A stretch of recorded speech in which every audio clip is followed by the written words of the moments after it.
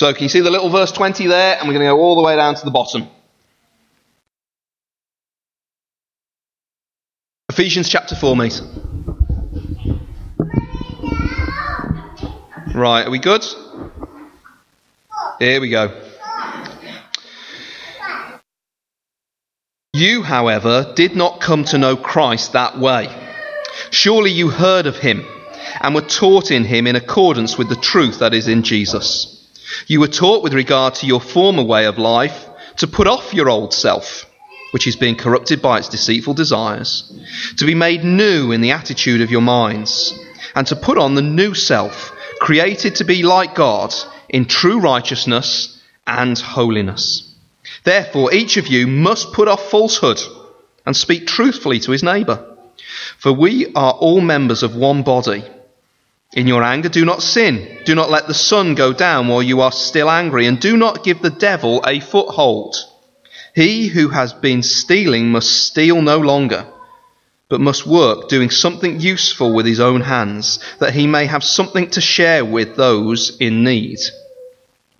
Do not let any unwholesome talk come out of your mouths, but only what is helpful for building others up according to their needs, that it may benefit those who listen. And do not grieve the Holy Spirit of God, with whom you were sealed for the day of redemption. Get rid of all bitterness, rage and anger, brawling and slander, along with every form of malice. Be kind and compassionate to one another, forgiving each other, just as in Christ God forgave you. That's a great bit of the Bible, isn't it? May the Lord add much blessing to the reading of his word.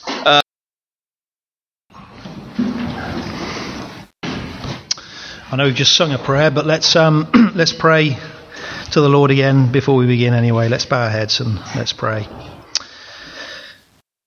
Oh, Heavenly Father, we bow before you now. You are the God in whom we live and move and breathe. We thank you that you're a God of change. We thank you that though the world was spoiled in the beginning when sin entered in, we thank you that you didn't leave that situation. We thank you that the whole of the Bible story, from the book of Genesis right through to Revelation, is a story of change. We thank you that that change ends when you make all things new.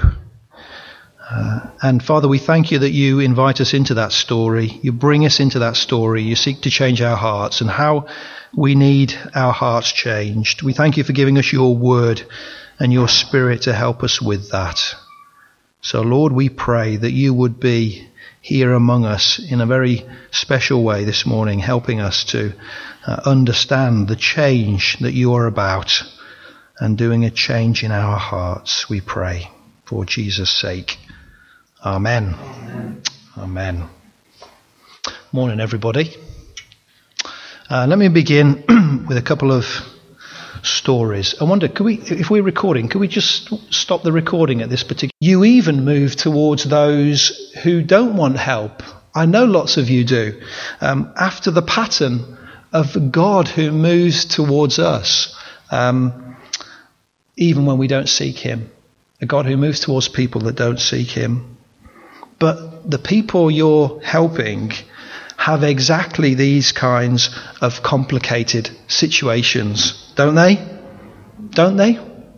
And the stories are so overwhelming that they threaten to swallow you up as you're listening to them. You know somehow that Jesus Christ and him crucified is the ultimate answer to your friend's problems, but somehow that itself seems unconvincing even to you, as you fight not to be swallowed up in the enormity of their story. Does that sound familiar? Does that sound familiar to you? Where do we begin? Where do we begin to help? That's the right thing to be wanting to do. Where do we begin to help? Take a breath and understand, first of all, that people tend to respond sinfully to life's circumstances. The person you're trying to help will be no different. People's lives are messy, a complex mix of good and bad. But the thing to remember is that the overwhelming feature of the person before you will be sinful responses to life's situations. Okay? And those sinful responses are what makes a person's story so big and overwhelming that you can't kind of see your way through.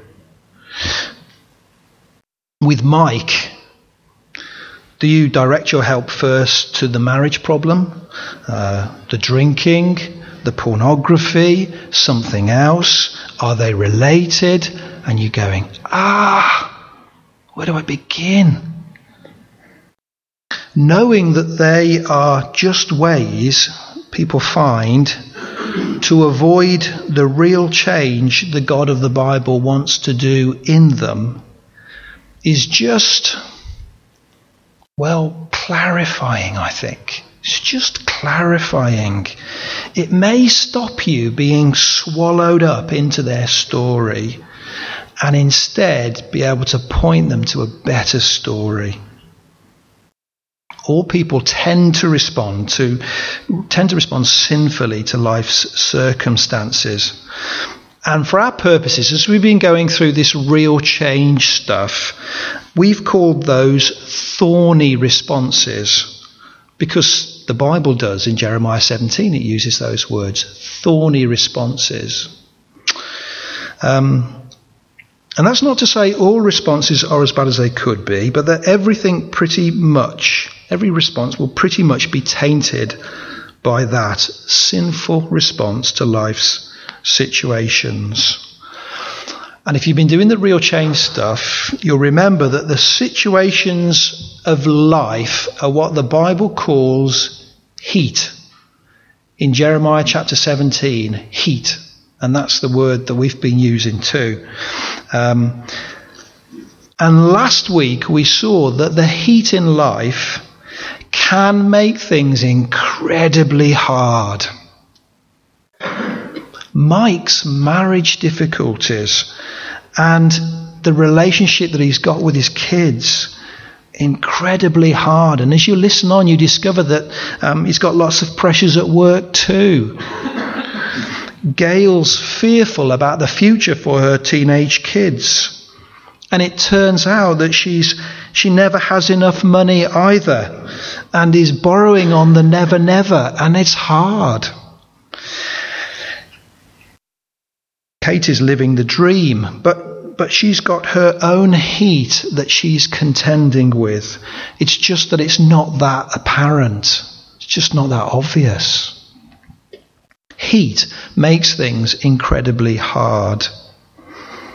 And we dare to allow ourselves to believe that the heat is actually God's ordained place where real, lasting, worthwhile Christian change actually happens. The Bible writer James is even prepared to use the word necessary with trials. Though now for a little while, if necessary, you've been grieved by various trials, so that the tested genuineness of your faith, more precious than gold, may be found to result in praise and glory and honour. But you see, rather than allowing the heat to be the crucible of Christian change, as we press in dependence to the crucified and glorified Christ in ever-increasing circles, upward circles of peace and joy. Instead of that, we tend instead to do one of two things. We either dial down the heat or we turn up the heat. Okay? So anyone, and that includes the person that you're trying to help, will have a story that is consumed and overrun with the consequences of either dialing down heat or turning up heat. Okay, so by way of introduction to this passage, let's just look at that some more, what I mean by that, okay? Dialing down heat. Okay, your friend will be dialing down heat when they find ways to try to escape from under it. Shopping is a great way of dialing down heat. You're absolutely worn out by the pressures of the week, that when the evening comes or the weekend comes, you indulge and enjoy a spot of retail therapy. Yeah? Okay? Dialing down the heat. Okay? A way to escape the pressure, the kids, the anxiety about the health or a loved one or whatever. Or escape might include or involve something else. It might involve alcohol or something harder. Maybe TV. Maybe the PlayStation. Overspending and holidays can be ways of escape. Escape, for some people, might even masquerade as something good, like community service. See, community service could be a really convenient way of dialing down the heat. If I felt, for example, the heat coming from the weight of eternity and my own mortality bearing down on me, and thought that it wouldn't hurt if I kind of racked up a few points in the saintly column by doing some community service. In some people, work can be a place of escape to avoid the heat of responsibilities at home. Look into the life of the person you're helping, and there will be lots of ways that they are dialing down the heat through escapism. You might remember it like this: you can't, if you can't face the heat, what do? You get out of the kitchen, don't you? And that's what we do. That's what people do. Can't face the heat, we get out of the kitchen. That's dialing down the heat. Turning up the heat is the second thing. That's so interesting because it's like the opposite. But the other way we self-manage heat, the exact opposite, is not by dialing it down, but by magnifying it and expanding it so that it dominates. The person in front of you might choose to use heat as the lens through which they view the whole world. So if it's a hardship of some sort, they may only see the pain or the loss and want. Gail feels the problems in her family so acutely that nothing makes life worth living. Here's a few other examples of dialing up the heat or turning up the heat, making it big. If Jade can persuade you that her health problems are so great, she might even be able to use it to manipulate practical or even financial help, maybe even dishonestly. So it works for her to dial or to turn up the heat. If Richard can allow his family's indifference towards church to define him, he can hide behind that to avoid shouldering any responsibility within church. So it works for him. If Sharon can use her bitterness and anger about a former friend's behaviour to take over her so that she can justify continuing to harbour vengeful thoughts or unforgiveness, then that's working for her. If Tom can let his difficult childhood upbringing dominate, then he can shift the blame for all his failures at his dad's door, and that will work for him. Jack might feel so overwhelmed with wanting to achieve at work, which actually he could be quite good at. Imagine this, that he comes to define himself by his success at work and has all sorts of ugly, misplaced pride in his accomplishments. Turning up the heat. The point is that the people that you and I want to help will be desperately invested in these protection mechanisms. Jill will be always in despair. Jade will be constantly needy, never giving, and sometimes dishonest. Richard will be lazy and unreliable. Sharon will be prickly and hypersensitive. And Tom will be self-excusing and self-righteous. And it will serve them well to be so. It works for them. Now, those are just a few of the thorn bush responses that emerge as we respond to the situations in life. The heat by escapism, by dialing down, or by dialing up the heat. And the point is that each of these people will want to convince you that the root problem is out there, is outside of them. It's in the heat. Somehow it's someone else's fault. It's something out there that's the problem. And in those moments, you need to remember, okay? You need to remember that people don't all respond to the same situation in the same way. You know that, they don't. Which means it's not the situation that's making the decision, but the heart. The part of them that thinks and feels and loves is where the decision to do what they're doing is being made. So they want you to think, okay, heat leads directly to thorns. That's the way they want you to think, the way we may think ourselves. And we need to remember that heat plus heart equals thorns. Okay? People make decisions, not situations. And how they'll respond, normally thorny. Those decisions come from the heart. I can't believe we've got to week 3 of this change stuff and we haven't had a gardening illustration yet. Probably because Steve's done the first 2 messages. But I mean, this is a gift. This is the gardening illustration, of course, isn't it? Okay? You know, if you've been in a garden and you've tried to clear weeds, anybody ever done any of that stuff? Yeah?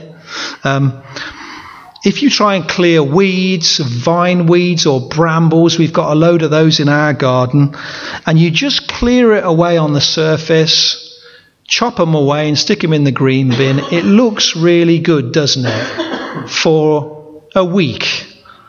Maybe even 2 weeks. But sooner or later, those weeds will be back. We know that, don't we? Because the only certain way to clear vineweed and brambles is to tackle them at the root. It's an obvious picture there, isn't it? Okay. Which is exactly what Ephesians 4 is about. I hope you've got your Bible still open there. And it's how we get help in helping others change, and how we get help in helping ourselves change, actually. Ephesians chapter 4. And when Steve was reading it out, well, there's lots of don't do this, but do this in Ephesians 4. Particularly chapter 4, verse 25 onwards. And reading into chapter 5. Don't do this, but do this. Don't steal, do work. Did you hear that one? When it was being read, don't lie, do speak truthfully. Don't be bitter and angry, do be kind and compassionate and forgiving. And I reckon I used to read it like this. There are these things that if I'm a Christian I must embrace and do, okay? And there are these things that I must turn away from, I must renounce, I must not do. And that is what it means to be a good Christian. That's how I used to read these, I think. When in fact, what we're looking at here in Ephesians 4 is a manifesto for change in the ordinary daily stuff that makes up 95% of life. We think change is going to occur in the really big things in life, don't we? But actually, the Bible says change occurs in the mundane, everyday 95% of life. And this here in Ephesians 4 is the manifesto for change. We didn't read it, we didn't get to it, but chapter 5 verse 15 of Ephesians, just over the page there, chapter 5 verse 15 puts it like this: be very careful. Okay, when somebody says be very careful, you know what that means, don't you? Be very careful then how you live, it says. Or as another translation puts it, look carefully how you walk. That is the walk of life. Dire Straits, the walk of life. Okay, be careful how you walk. Look carefully at the 6 a.m. Look at the 7 a.m. Look at the 8 a.m. Look at the 9 a.m. and so on throughout the daily walk of life. The 95% stuff that goes on each day, not as unwise, it says, but as wise, making the most of every opportunity to walk well, because the days are evil. How do we walk well? Well, in verses 22 to 24, the manifesto for change is spelled out. Have a look at it now as we look at it together. Verse 22 to 24, just concentrating on this bit here. Look what it says. You were taught. Okay, he's writing to Christians who've been taught the gospel of Christ. You were taught, with regard to your former way of life, to put off your old self, which is being corrupted by its deceitful desires, to be made new in the attitude of your minds, and to put on the new self, created to be like God in true righteousness and holiness. Okay, Paul says, put off your old self. He's talking to them about what they were like before they became Christians. That's what he means by their old self. And he says, put on your new self, your in Christ self. But it's clear that although that's going to involve behaviour, as verse 25 and onwards makes clear, work, not stealing, truth, not lies, and so on, it's going to involve that. Although that's clear, the putting off and the putting on, Paul says, is to happen at the level of the heart. The thinking, feeling, loving heart of a person, the control centre. And that's why he says the old self is being corrupted by its deceitful desires. And desire is a heart word, something that's going on there. And he says, and be made new in the attitude of your minds. And attitude of mind is to do with the control centre, the heart of a person again. So we might summarise Paul's manifesto for change here, and change is important for us.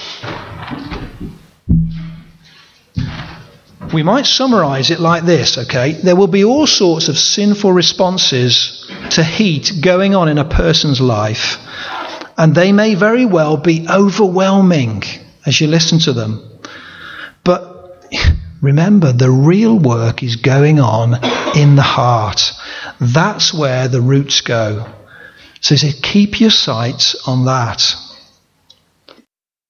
Gail's suicidal because the problems in the home weigh heavily. It's tempting to offer some worldly wisdom to help her son's weed addiction or her daughter's self-harming. And I'm not saying there's not a place for that kind of help, but you need to help her to take off the world's way of thinking here in the heart, where God is just a passive bystander, as he often is, the way people think, and put on the reality that God is right in the middle of that thing as it's happening.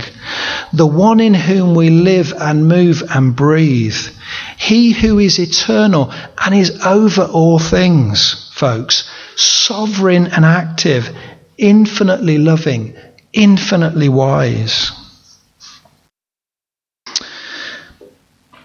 Practically speaking, it means that as we move towards people needing help, we're going to need to be patient listeners, to try to understand their heat, to feel it as though we were in their shoes.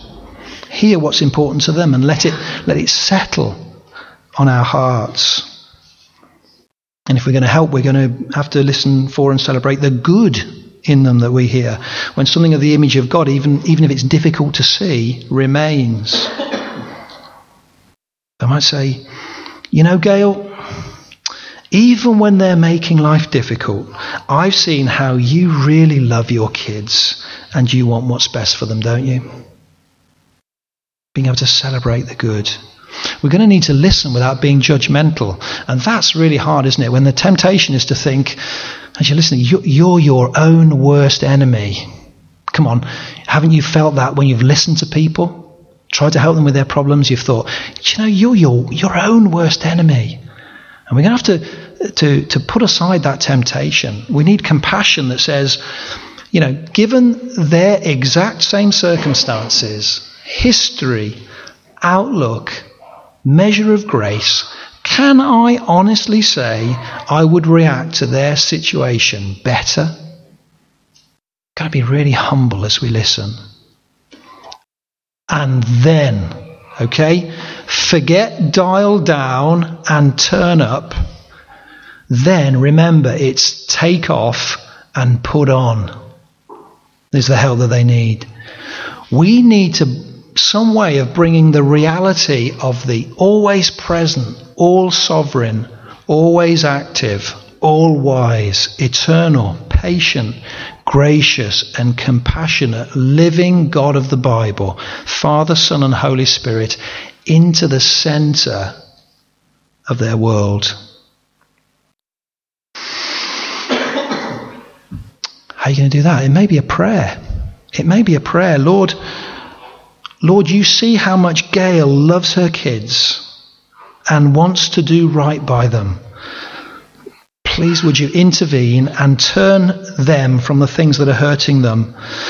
And although we may not know why you allow these things, be very present, Lord, would you, with Gail, as the real and the living God of infinite love and power and wisdom.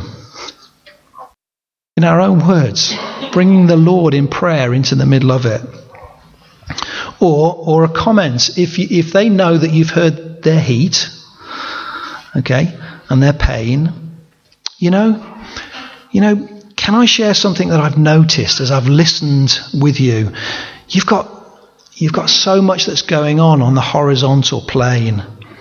What difference would it make to bring the reality that something significant in the vertical is happening in all of that horizontal stuff that you've shared with me? What difference might that make?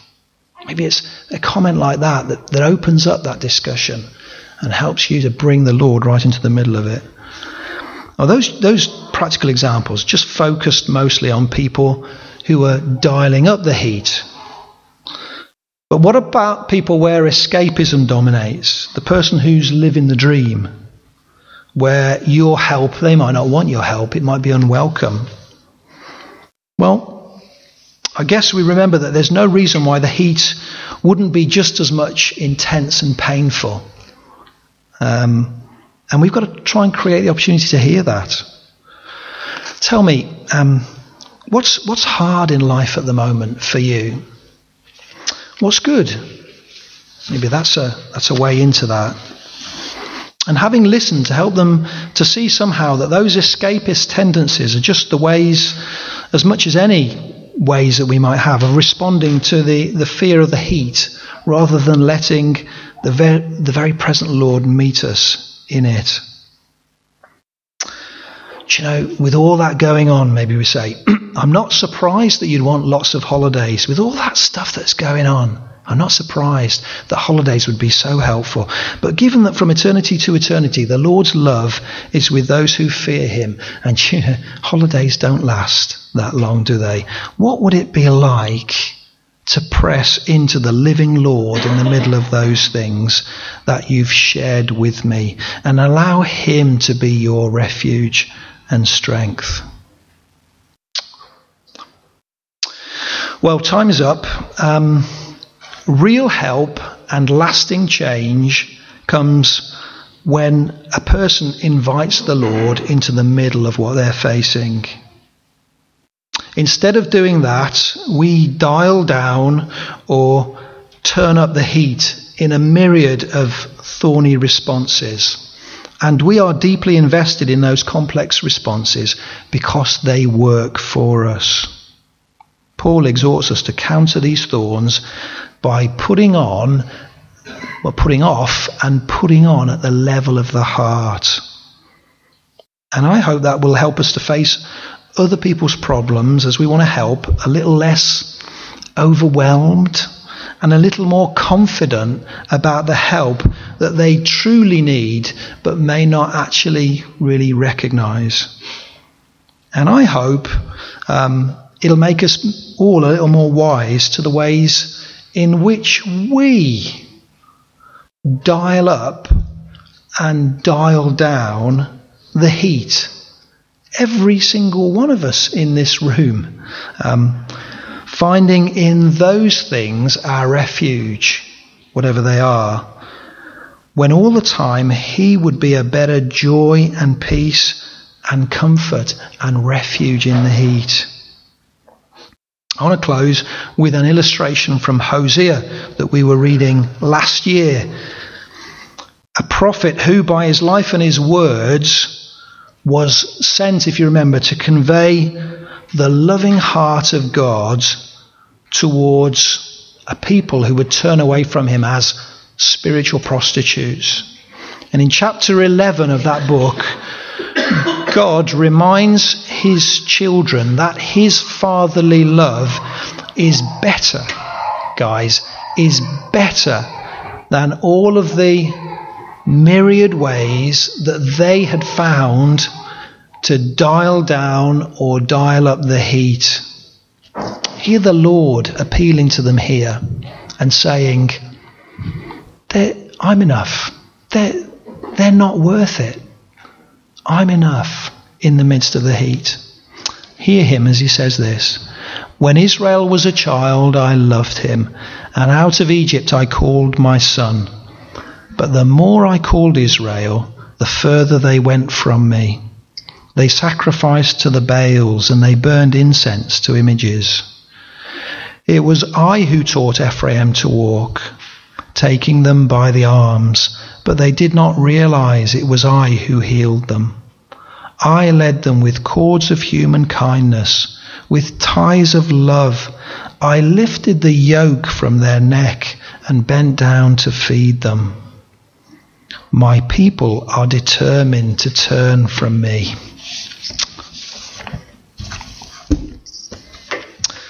Well, let's pray.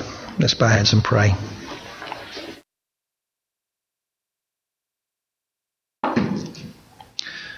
You were taught with regard to your former way of life to put off your old self, which is being corrupted by its deceitful desires, to be made new in the attitude of your minds, and to put on the new self, created to be like God in true righteousness and holiness. Our God and our Father, the very present, all-wise, all-loving, all-powerful, eternal God, give us a special insight this week to see how we find comfort and refuge in thorny responses to our own situations as we try and run from the heat.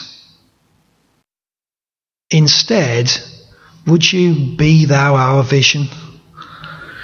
Would you help us to turn from those things and to find our comfort and our refuge and our deep joy and our satisfaction in you? For Jesus' sake, we pray. Amen. Amen. So we're going to sing Be Thou My Vision, because that's the answer, isn't it, to Paul's manifesto of change, the answer to change for all of us. Be thou my vision.